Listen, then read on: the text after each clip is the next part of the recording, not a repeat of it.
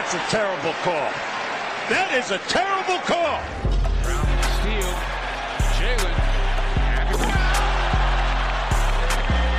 Blow those candles out. Gets it ahead to Tatum. Tatum off the bounce. To the basket.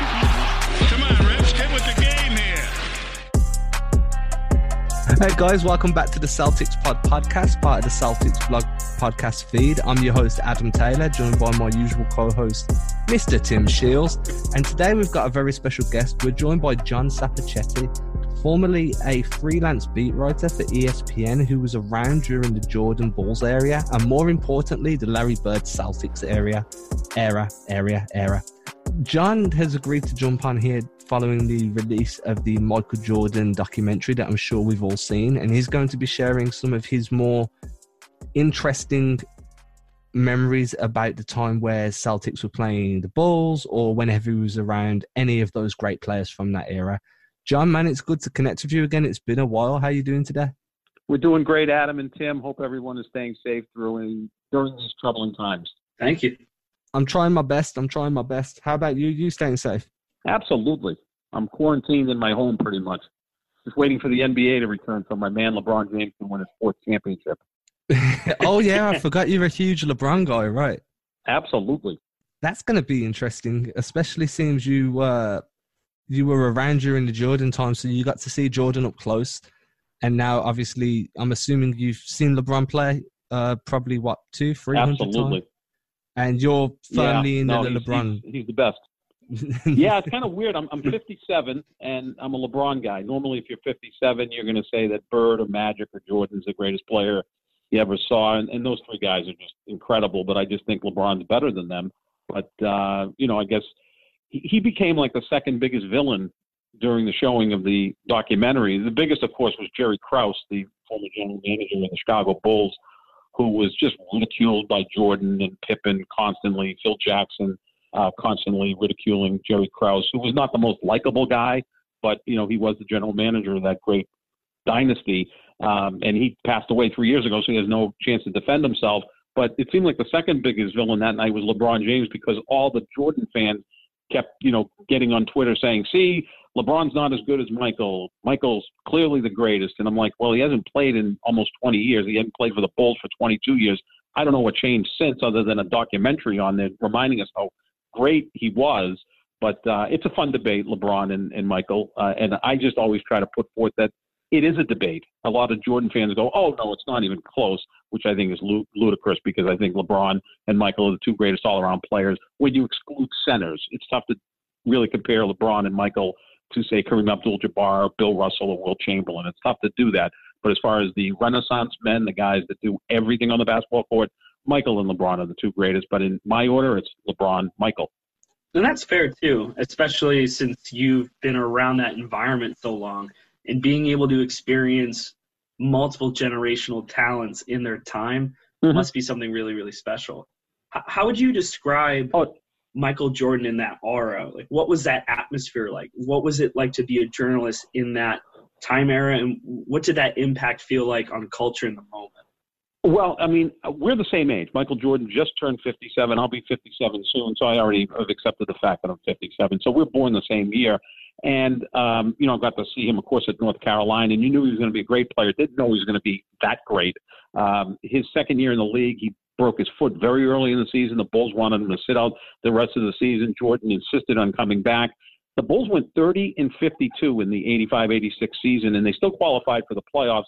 And the reward for that was facing the Boston Celtics, the 85-86 Celtics team, which goes up against any as the greatest in the history of the NBA. And in game one, he put up 49 against the Celtics in a loss. And then he came back on Sunday, 3 days later, and put up 63 in overtime. And after those two games, you said, this guy's a little bit different than everyone else. I mean, the athleticism, the drive, the skill set. The Celtics had a great defensive team. It was a huge team. Bill Walton was the backup center. You had Parrish, McHale, Bird up front. DJ and Danny Ainge were big guys, and none of them could even come close to containing him. After those two games, you said, this guy's kind of special. And then all the cultural forthcomings with Michael Jordan, obviously Air Jordan, the Nike sneakers, the commercials, the bald head, the earring, the impeccable clothing. The way he handled himself as a gentleman off the court. At times on the court, his incredible drive to win didn't make him the most likable guy, I would assume, among teammates. But if you won 2, 3, 4 championships with him, you kind of put up with the fact that he was essentially a sociopath as a winner, a lot like Kobe Bryant, Tom Brady, and Larry Bird. Those are guys that just are so driven to win that sometimes they're not as likable as you would think. But Jordan's certainly at the top of the list of being, all-time great winner, and I think the second greatest player in history. But yeah, it was a special time. Although I don't wax nostalgic as much as some other people my age. I mean, I thought the 80s were really good. I think basketball now is at its highest level, especially the level of players. I mean, just go back to the 90s and 80s and look up some of the all-star teams, and you'd say, really, that guy qualified for the all-star game, and this guy qualified for the all-star game? I think there's more great players playing now than at any point in the NBA. You could question whether you think the game is better, but I think the players are better. But as far as Michael Jordan, going back to him, he could have played in any era. He would have been dominant now. He would have been dominant in the early 2000s. He was that good. I mean, look, he took 3 years off, went to Washington, and was clearly not invested as a player, was more interested in trying to own a team, and he still put up over 20 points a game while he was approaching age 40. So, I mean, he certainly could have played in any era and been dominant. But I also believe that players like Bill Russell and Wilt Chamberlain and Oscar Robertson and Jerry West and Elgin Baylor could have played in any era as well and been successful. Do you think that on a grand scheme of things, talking about Jordan's impact culturally and how basically the world just stopped to try and watch him and kids grew up trying to become him, do you think that had to have an impact on how the NBA is today? Oh, God, yeah. I mean, I always look at it as, Dr. J came from the ABA 1976, so the sport got somewhat more popular, but the 1980 finals between the Lakers and the 76ers, and you look at the great players that were on the court in that series, from Magic to Kareem to Jamal Wilkes to Norm Nixon, obviously to Dr. J, and they still had Game 6 on tape delay. Game 6 was held at the Spectrum. That's the famous game where Magic played center because Kareem was injured in Game 6 or before Game 6. And that game was on tape delay. You had to wait up till 11:30 at night to watch it. You tried not to get the score. You want to watch the game and see who won. The Lakers won that championship. So the sport was still growing at that point. So Larry Bird and Magic Johnson elevated the sport, but Michael Jordan's the player, the person that made it global. It's a worldwide sport now, more so because of Michael Jordan than any other athlete. Because he was this larger-than-life figure. I mean, he just did things no one else ever did on the court, the way he carried himself, the smile, the charisma, all of that. The sport being so popular now owes a lot to Michael Jordan. I think in the same realm that you pick a baseball player who's the Michael Jordan of baseball, probably Babe Ruth. I mean, I'm going back, a century ago, but Babe Ruth saved that sport. And of course, it's flourished ever since. But yeah, Michael Jordan has had more impact than any other player in the history of the sport, without question, to make it what it is today. And you were super lucky in the fact that you were around these guys in the locker room, especially guys like Larry Bird and Robert Parrish. Yep. When you've touched on the fact that Jordan could play in the league in any era, do you buy into the belief that Larry Bird would have been an even bigger superstar now than what he was during his playing days? He would have been sensational now. I mean, because back when Larry Bird played, you didn't see a lot of three-point attempts, right? I mean, the game now is built around three-point shooting. Just imagine Larry Bird taking 10 three-pointers a game. It just would blow your mind. He'd hit 4 of them without question. That'd be on an average night. There'd be some nights he'd go 7 for 10 if he had to take 10 three-pointers. Larry Bird could have certainly played in this era, been just as big. And again, the athletes now become bigger because there's so many more platforms to talk about it. I mean, back in the 80s, sports talk radio wasn't all that big. It really wasn't. ESPN didn't have debate shows. There was no such thing as Fox Sports 1. We have 9 hours or 10 hours every day of debates with, the likes of Skip Bayless or Colin Cowherd. So there's a lot of coverage now in sports. You certainly have Twitter, any social media. So the stars are bigger now than they've ever been. So just imagine Larry Bird playing now, in the discussion of, is this guy the best player in basketball? Because there was about a 4-year stretch where I think Larry Bird was unquestionably the best player in basketball. You know, he kind of took over in the early 80s till about 87, and then Magic had his run as the best player, and then Michael took over from Magic. Yeah, Larry Bird playing now, you know, would have been as great a player and maybe even more of a scorer because of the three-point shooting. Larry was always kind of a private guy, though. You know, I don't know how he would have adapted to social media. I don't even know. I'm sure he would have a Twitter account because every player in the NBA does. But Bird certainly would have been a huge star today, you know, because he had a certain personality, too, which was very endearing. And to me is one of the, you know, clearly one of the 10 greatest players ever. I rank my top 10 players, and I have Larry at number 7. A lot of people get turned off by that. I say, well, there's only been 6 guys, I think, better than Larry Bird in the history of the sport. That's a compliment, you know, and Bird playing today would have lit up the scoreboard without question. And what about your interactions with Larry Bird? Was you ever fortunate enough to have an interaction with Bird and Jordan Sure. at the same time? Yep. Yeah, not together, but, you know, covering those series. I probably saw 50 Celtics home games a year when you include the regular season and postseason. And Bird was great to deal with because about 20, 25 minutes after the game, Larry Bird would come out to the locker room. Now, they didn't have media rooms back then where the star athlete would come up to a table with a microphone and, you know, have everybody seated. Back then, you would just wait in the locker room. So, you know, you get other players, whether it be Parrish, McHale. Dennis Johnson was always someone that I engaged with. I hit it off with him. He was a really good guy. And Casey Jones and Bill Fitch were really good to deal with as well. But then we'd all wait around for Larry, and they had this big table in the middle of the locker room. And the Celtics locker room was not that big, but they had a table in the middle of the locker room, and Larry would come out, I'd say, a half hour after the game. He'd go in, he'd cool down, take a shower, you know, get dressed up. Larry was never, you know, slave to fashion. It'd be, you know, chinos and a golf shirt most of the time. But then he'd come out, sit on the table, and we'd gather around him, and he would stay there for 15 minutes and answer every question. And I was, you know, always ready, willing, and able to ask questions. A lot of people just stand around and just get the quotes. I was always one that wanted to ask questions. Sometimes people would look at me and say, that's a stupid question. Well, you know, can't fall off the bed if you sleep on the floor. So, you know, throw a question at the guy. And so he was very easy to deal with. Jordan, the visitors' locker room at the Old Garden was tiny. I mean, you couldn't, you know, you had to go outside to change your mind. So, you know, we'd get around Jordan and there'd just be layers of reporters. But you don't, you know, Jordan, Bird was very analytical about the game, as was Jordan and Magic. But they learned to be guarded at some point. You know, they didn't want to turn people off, not necessarily let their personality out as much. Because they were all making money off the court as well. You know, Larry and Magic were making good money with Converse, and of course Jordan with Nike. So you know, they somewhat were guarded, but no, they granted access. There was more access then than now. You know, the really great players you couldn't grab before the game, although sometimes you could get lucky and get a player before the game when you wanted to ask some feature stuff. And I did for ESPN. I was a freelance reporter, so I you know, me and the camera crew were there, so we be able to, you know, do a 5-6 minute interview. Not very often before games with players of that ilk, but there was good access for those guys back in the day.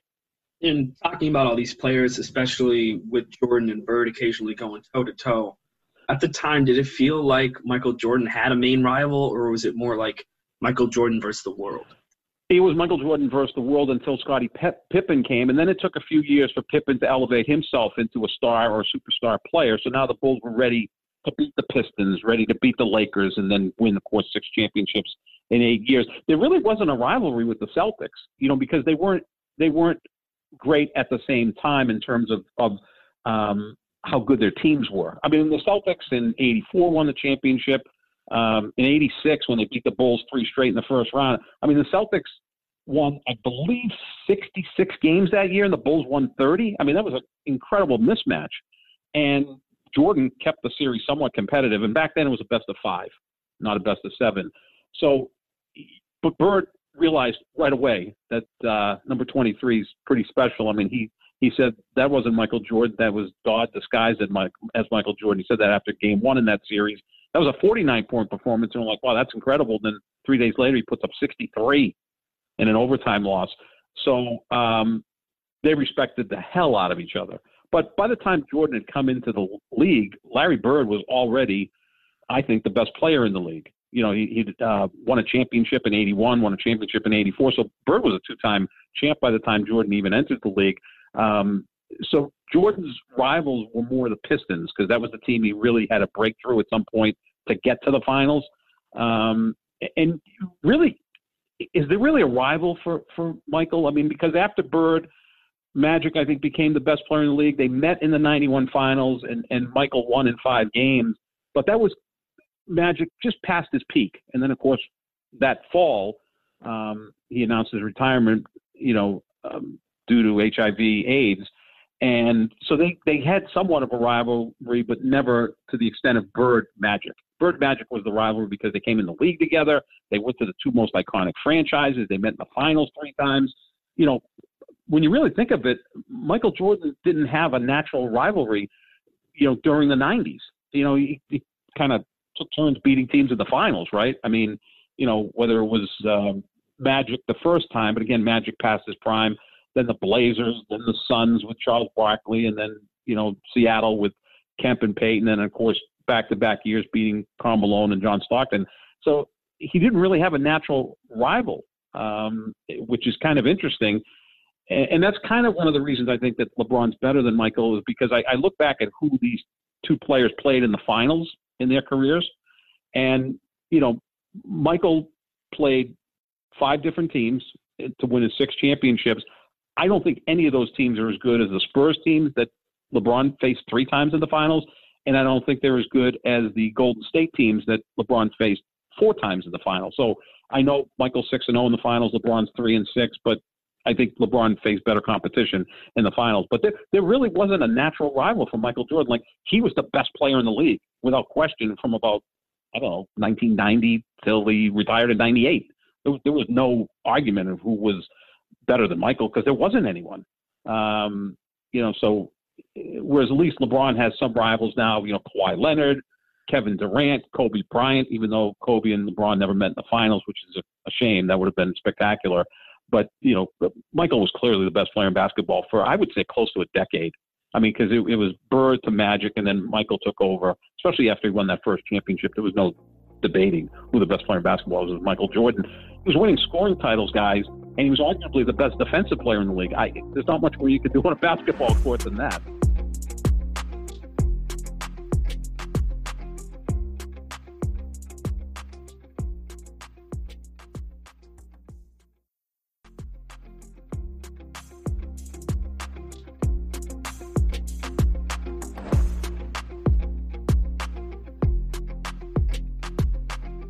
I'm really jealous you were around in that era and getting to be in the locker room with all those guys. Yeah, but I'm 57 years old. I'd rather be your age, and I'd rather have that accent. The that accent is sexy as hell. Oh my God. I don't know what would work better with the ladies, having a nice dog at your side as you're walking down the street or having that accent. If you have both, if you have a dog and you walk your dog down the street, you are going to do whatever you want with the ladies. You're going to end up with Scarlett Johansson. That's my promise.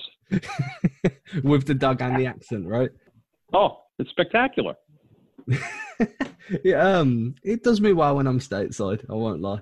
Oh man, I want to meet you. Next time he's in the States, we'll figure it out. Yeah, definitely. I know, be in Boston soon. Good. Let us know because the other 2 of us are in Massachusetts already, walking around with masks and gloves and being told to stay in our homes and possibly getting arrested if we go outside after 9 o'clock at night. So we're living in some interesting times. Yeah, they are. It's the same here, to be fair. Everybody's locked down. Nobody's going outside. Everybody's wearing masks and gloves. It's kind of scary. Yeah, it is. It really is. It is. It's not the best time. It feels like Groundhog Day every day, right? Oh, it's incredible. I wake up in the morning, go get my coffee, come back, check in with CNN. Then I'll watch Get Up on ESPN because I think it's actually a pretty good show, and I'll tune into some of the debate shows because I think Skip and Shannon do a good job together on Fox Sports 1, doing their debates. And then I'm a huge Colin Cowherd fan. Then I continually go back into watching CNN to see what's going on. I don't want to lose touch with the news. and then usually watch CNN at night, and then I'll throw on, again, being 57 years old, I like watching MeTV and Cozy, which are two channels that play like old shows, so, kind of get nostalgic when I see like a show from 1972, because then I'm 9 years old at that time again, and who doesn't want to be 9 again? So is that like Dukes of Hazzard and stuff like that? Yeah, I watch. I'm a big Columbo fan. That's on Saturday and Sunday night on, I believe it's Cozy. So, this is what happens when you turn 57. You want to look backwards at times and say, hey, let me go back to the 70s and 80s. And, when I was a lot younger and healthier and never had an accent, but, if I had one, I would have done better. But I think that I look at that and say, it's fun to talk about the old days. That's why I love coming on with you guys, because you appreciate the old days. I talk to a lot of younger folks on radio, and, they'll say, oh, my God, this guy's talking about the 80s again. Well, I think it's interesting to look back. And I feel fortunate that I can look back to that, but I can also look forward, because I do think that the players today are better than they were at any other time in the history of the NBA. I don't know if the game is better, but I think the players are better. And I think that's the same in the NFL. It's just the athletes are just better. It's evolution. There's bigger, stronger, faster guys out there. There's, Michael Jordan, when he came along, was like clearly the best athlete in the league. If he was playing today at his peak, there are other guys that are on his level athletically, right? Whether it be LeBron, Kawhi, Russell Westbrook, pick whoever. So I do think that the players are better. The game, I think, is also better. So, I'm that outlier, that old guy that kind of likes what's going on today.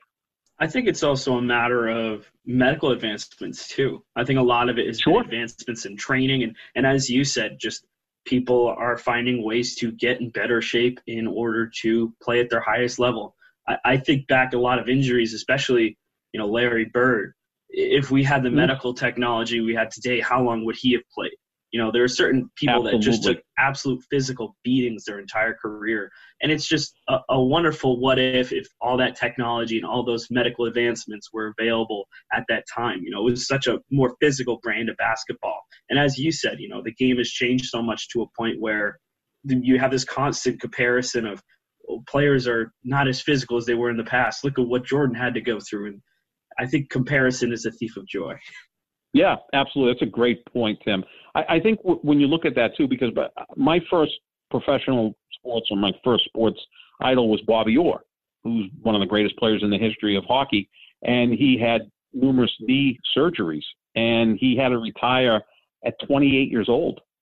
Incredible. I mean, if he had played today with advancements in medicine and surgical procedures, he would have played longer, and Lord knows what numbers he would have put up. Yeah, you mentioned Larry Bird. I mean, the last 3 or 4 years of his career, he was dealing with a back that was just beyond painful, and dealing with, Achilles and foot issues. Kevin McHale played in the 1987 playoffs with a broken foot, and he was never quite the same after that, to the point where, if you see Kevin McHale at a Celtics game, you see the visible limp. I mean, these guys went through a lot because the technology just wasn't there. And also the way they prepared for games. I mean, athletes like Michael Jordan, he took care of himself, but he also partied hard. He wasn't afraid to go to the casino, spend the whole night at the casino, drink, eat big steaks, etc. But then he would work out. He was just a freak. I mean, let's admit that. But as far as today, you see athletes like Tom Brady or LeBron James spend 7 figures on their body. They have live-in chefs with them. They have trainers. They're so dedicated to their craft. They realize that that's the investment is in their body, because they can make so much money playing longer and longer. So, yeah, the advancements in all of that have made athletes better. And this starts at a young age, right? I mean, you see even some of these young quarterbacks that come into the NFL, that's the only position they've ever played. They maybe didn't play baseball or basketball. They played no other positions in football. They've become almost like quarterback savants from a young age when they show promise. So, everything's much more specialized than it was many, many years ago. And Did you ever see? Well, go ahead, Tim. Go ahead, Tim. My last question.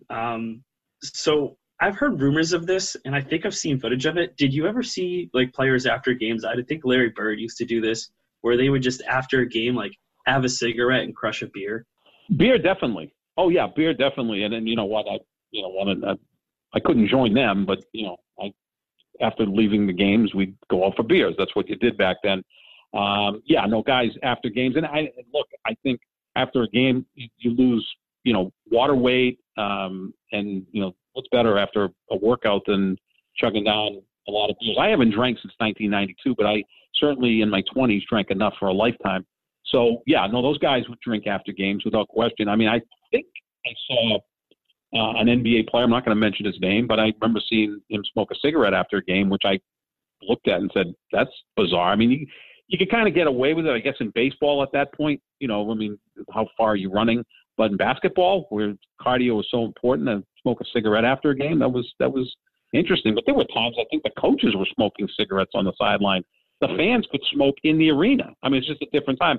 You guys, I'm sure, can remember going in restaurants, smoking, non-smoking. Even before that, there was no such thing as smoking, non-smoking sections. Now, if you go in a restaurant and someone outside is smoking, it turns me off, because that's like something I'm like, I schieve, which is kind of an Italian term, which means, like you just, like this whole social distancing and washing my hands. I've been on board with that for years. I'm not having to adjust all that much. But, like if I'm around someone smoking cigarettes, I just need to go home and, change my clothes and shower, because it gets stuck in your hair and all that stuff. But, back then, guys definitely drank after games. Absolutely. And you heard on the documentary when Jordan was a rookie, he's knocking on the door of a teammate. He goes in there and, a frat party going on in there. And he was like, I got to change the culture of this franchise to, get us serious. And Jordan, I think the only thing I think has a cocktail or two now. I think, in fact, he seemed to be drinking one during the documentary when he was, letting loose with the F-bombs, which I found great. I really did. I mean, I know a lot of people got turned off by that, but, that's real. That's people talk like that.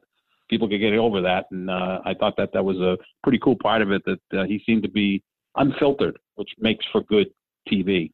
And then the listeners are going to castrate me unless I ask this next question, which is, what was your favorite memory? Like, can you walk us through your favorite personal interaction with Larry Bird or any of the main Celtics guys from back when you were covering? Yeah, Bird, one time, they still do media day at the start of training camp. And it was at Hellenic College in Brookline. It was this kind of old gym. I mean, it was a good gym. It was perfect for the guys to practice in. They had some of the facility there, but it's not the high tech stuff they have now. They would practice there because the Bruins own the Garden. So if there were any conflicts, the Celtics would have to practice at Hellenic College. And it was media day, so I got to do a one-on-one with Bird, and he was great. He was always good, because I used to love just asking questions about basketball and things like that, where I wasn't really concerned too much with, what his favorite movie was or anything like that. And, it was a good, 4 or 5 minute interview. And I remember that somehow the company I worked for at the time got a picture of it. Now I'm 5'9", so Bird's 6'9", maybe 6'10". So my head is my neck is strained looking up to this guy that's a foot taller than me. And the publicity photo got out, and we had a big laugh about it. It was like, next time I'm going to stand on a chair. So I can be eye to eye with, at that point, the best player in basketball. But those guys were really good to deal with. The public relations staff, Jeff Twiss, who's still with the Celtics, was fantastic. He really was to deal with, as far as getting players available, coaches available. But that was kind of a fun episode. Media day. I think it was media day, maybe 1982 or 1983 at Hellenic College, and it was kind of laughable to see the 5'9" guy interviewing the 6'10" guy. And the way the angle was, too, I looked like 2 feet shorter. What about with Jordan or anyone who wasn't Celtics related? Do you have any good memories of interviewing those guys? Yeah, Doug Collins was the coach of the Bulls. And if this documentary gets into later in the 80s, you'll see some of Doug Collins. And actually, Doug Collins was the head coach in the late 80s, and Jackson was the assistant coach. And Doug Collins was maybe the most intense guy I've ever encountered. You'd see him after a game, and you'd just see sweat all over him. I mean, the rings would be under his armpits, and it looked like he had played. And it was kind of a weird match with Jordan, because sometimes two guys that are alike don't mix. Jordan was the most intense player, and Doug Collins was certainly the most intense coach. I've ever encountered. I mean, he after games, he really should have taken a half hour to calm down because sometimes he was, prickly to deal with. And this was after a tough loss at the Garden, and we were all around Doug Collins. And like I said, I always ask questions. I was not one of those guys that would take my microphone, stick it in a crowd, and do whatever. I'd ask questions. Sometimes, they would be really good questions, and sometimes they wouldn't.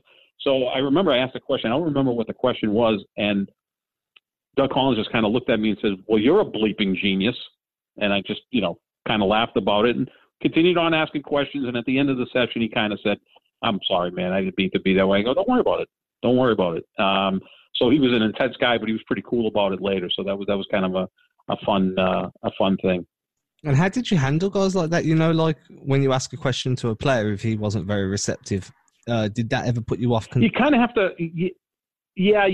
Sometimes, again, you end up with egg in your face, and sometimes you end up, my background now is more talk radio, so you're able to deal with that a lot better than strict reporters. Straight reporting. And you see that with President Trump at his daily briefings, and the reporters will ask a question and he pushes back, and I don't know if they know how to push back. When you do talk radio, it's the give and take, and it's not scripted. So first of all, I always would go into these things saying, look, they're just human beings. Yeah, Larry Bird's the best player in basketball, and then Magic was the best player in basketball, and then Michael Jordan and so forth. I mean, I've had the opportunity actually to interview President Trump on a couple of occasions when he was candidate Trump, and he was great. He was very engaging. And I just looked at it as, my job to ask questions. They're human beings. I've got to ask sometimes tough questions.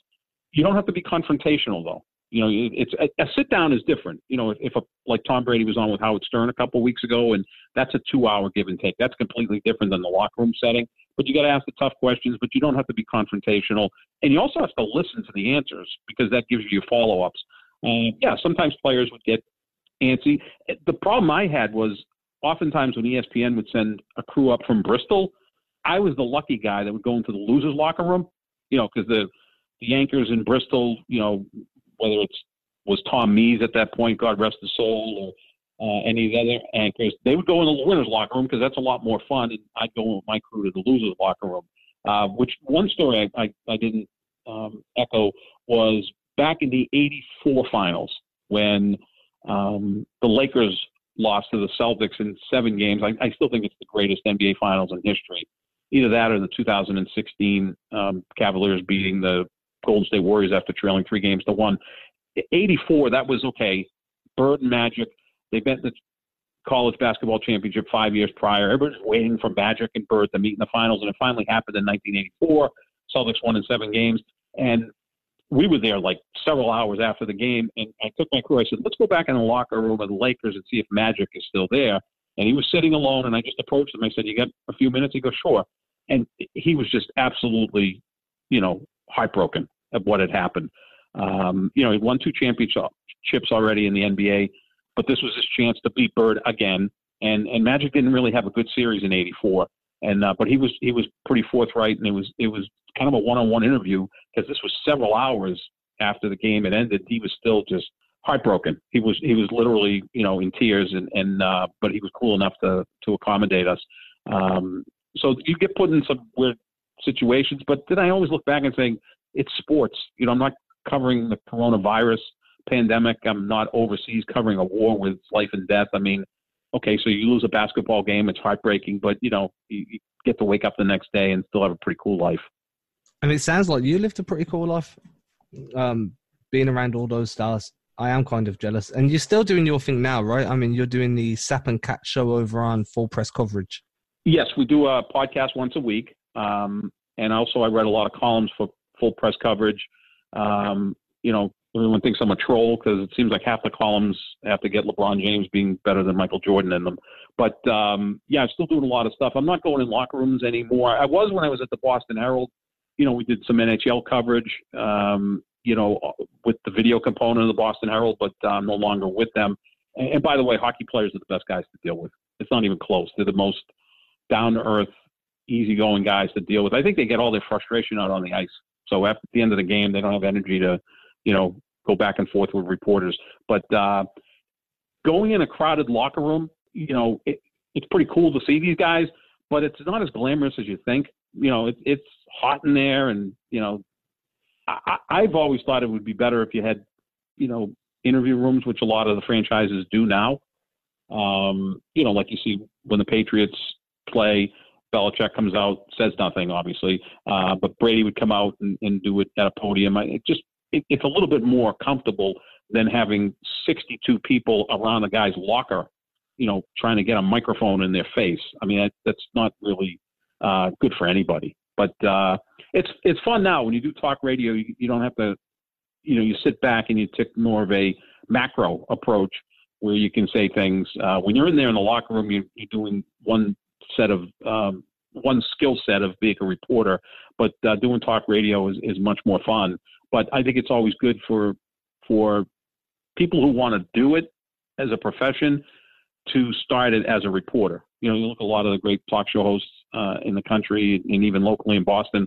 A lot of them, covered teams. Michael Felger covered the Bruins and the Patriots for the Herald. Tony Maserati covered the Red Sox for the Herald. So they understand the whole idea of reporting and getting facts, and now they're able to be talk show hosts where you don't need to have, two sources. You're just throwing ideas up against the wall, but it's a good starting point because it really teaches you the nuts and bolts of the profession so that, later when you get into talk radio, you can have all these really hot takes and, have a blast with it every day. There's nothing better than doing talk radio. I've never felt like right now doing this with you guys. This is something I look forward to and it's fun. And I'm sure you guys feel the same way. When you get to do your thing and have fun with it, it's not work really. Agreed, man. Thank you again for coming on. This has been such an awesome. Yeah, Thank you. Really enjoyed it. I wish I didn't bloviate so much. I have a tendency of running on into different areas sometimes, but we do the best to try to stay focused at times. But no, I love joining you guys, and it's great. And again, Adam, when you're in Boston, seek us out, and the three of us can go have something good to eat. We'll find some good restaurants in Boston, provided they're open and allow three people to sit close enough to have a conversation. But I hope we get through this, obviously. Yeah, they won't let me fly until people can be close to each other anyway. So I'll definitely do that, though. You guys can show me the hot spots where to go and get some good food. Absolutely. Awesome. Well, thank you for coming on, John. And hopefully this won't be the last time we get you on. This has been a great conversation. Nope. Some great information. Thank you, Adam. Thank you, Tim. Stay safe. You too, buddy. Thank you, John. Too. Speak soon. Right, guys, you've been listening to the CelticsPod podcast. We were fortunate enough to basically give you our own Michael Jordan and Larry Bird documentary. Make sure you hit that like and subscribe button. Leave us a nice review. And we hope you enjoyed that as much as we did. That was awesome. Tim, did you have a good time? Absolutely. That was excellent. John had a lot of insight, and especially as someone who's covered multiple eras of basketball, that was really, really special. All right, guys, you'll catch us again on Friday, and it'll be another NBA trivia chase down. If you can catch it live, then great. If not, then it'll be released as a podcast. And that episode will be Keith Smith versus John Corrales. Who's going to win? We've already got Max Lederman lined up to face the winner of those two. So we're going to keep this going. We're going to, for as long as Tim and I can keep coming up with questions. It's definitely a fun watch. It's definitely a good listen. Make sure you enjoy it and stay safe. Wash those hands. Say bye, Tim. Bye-bye.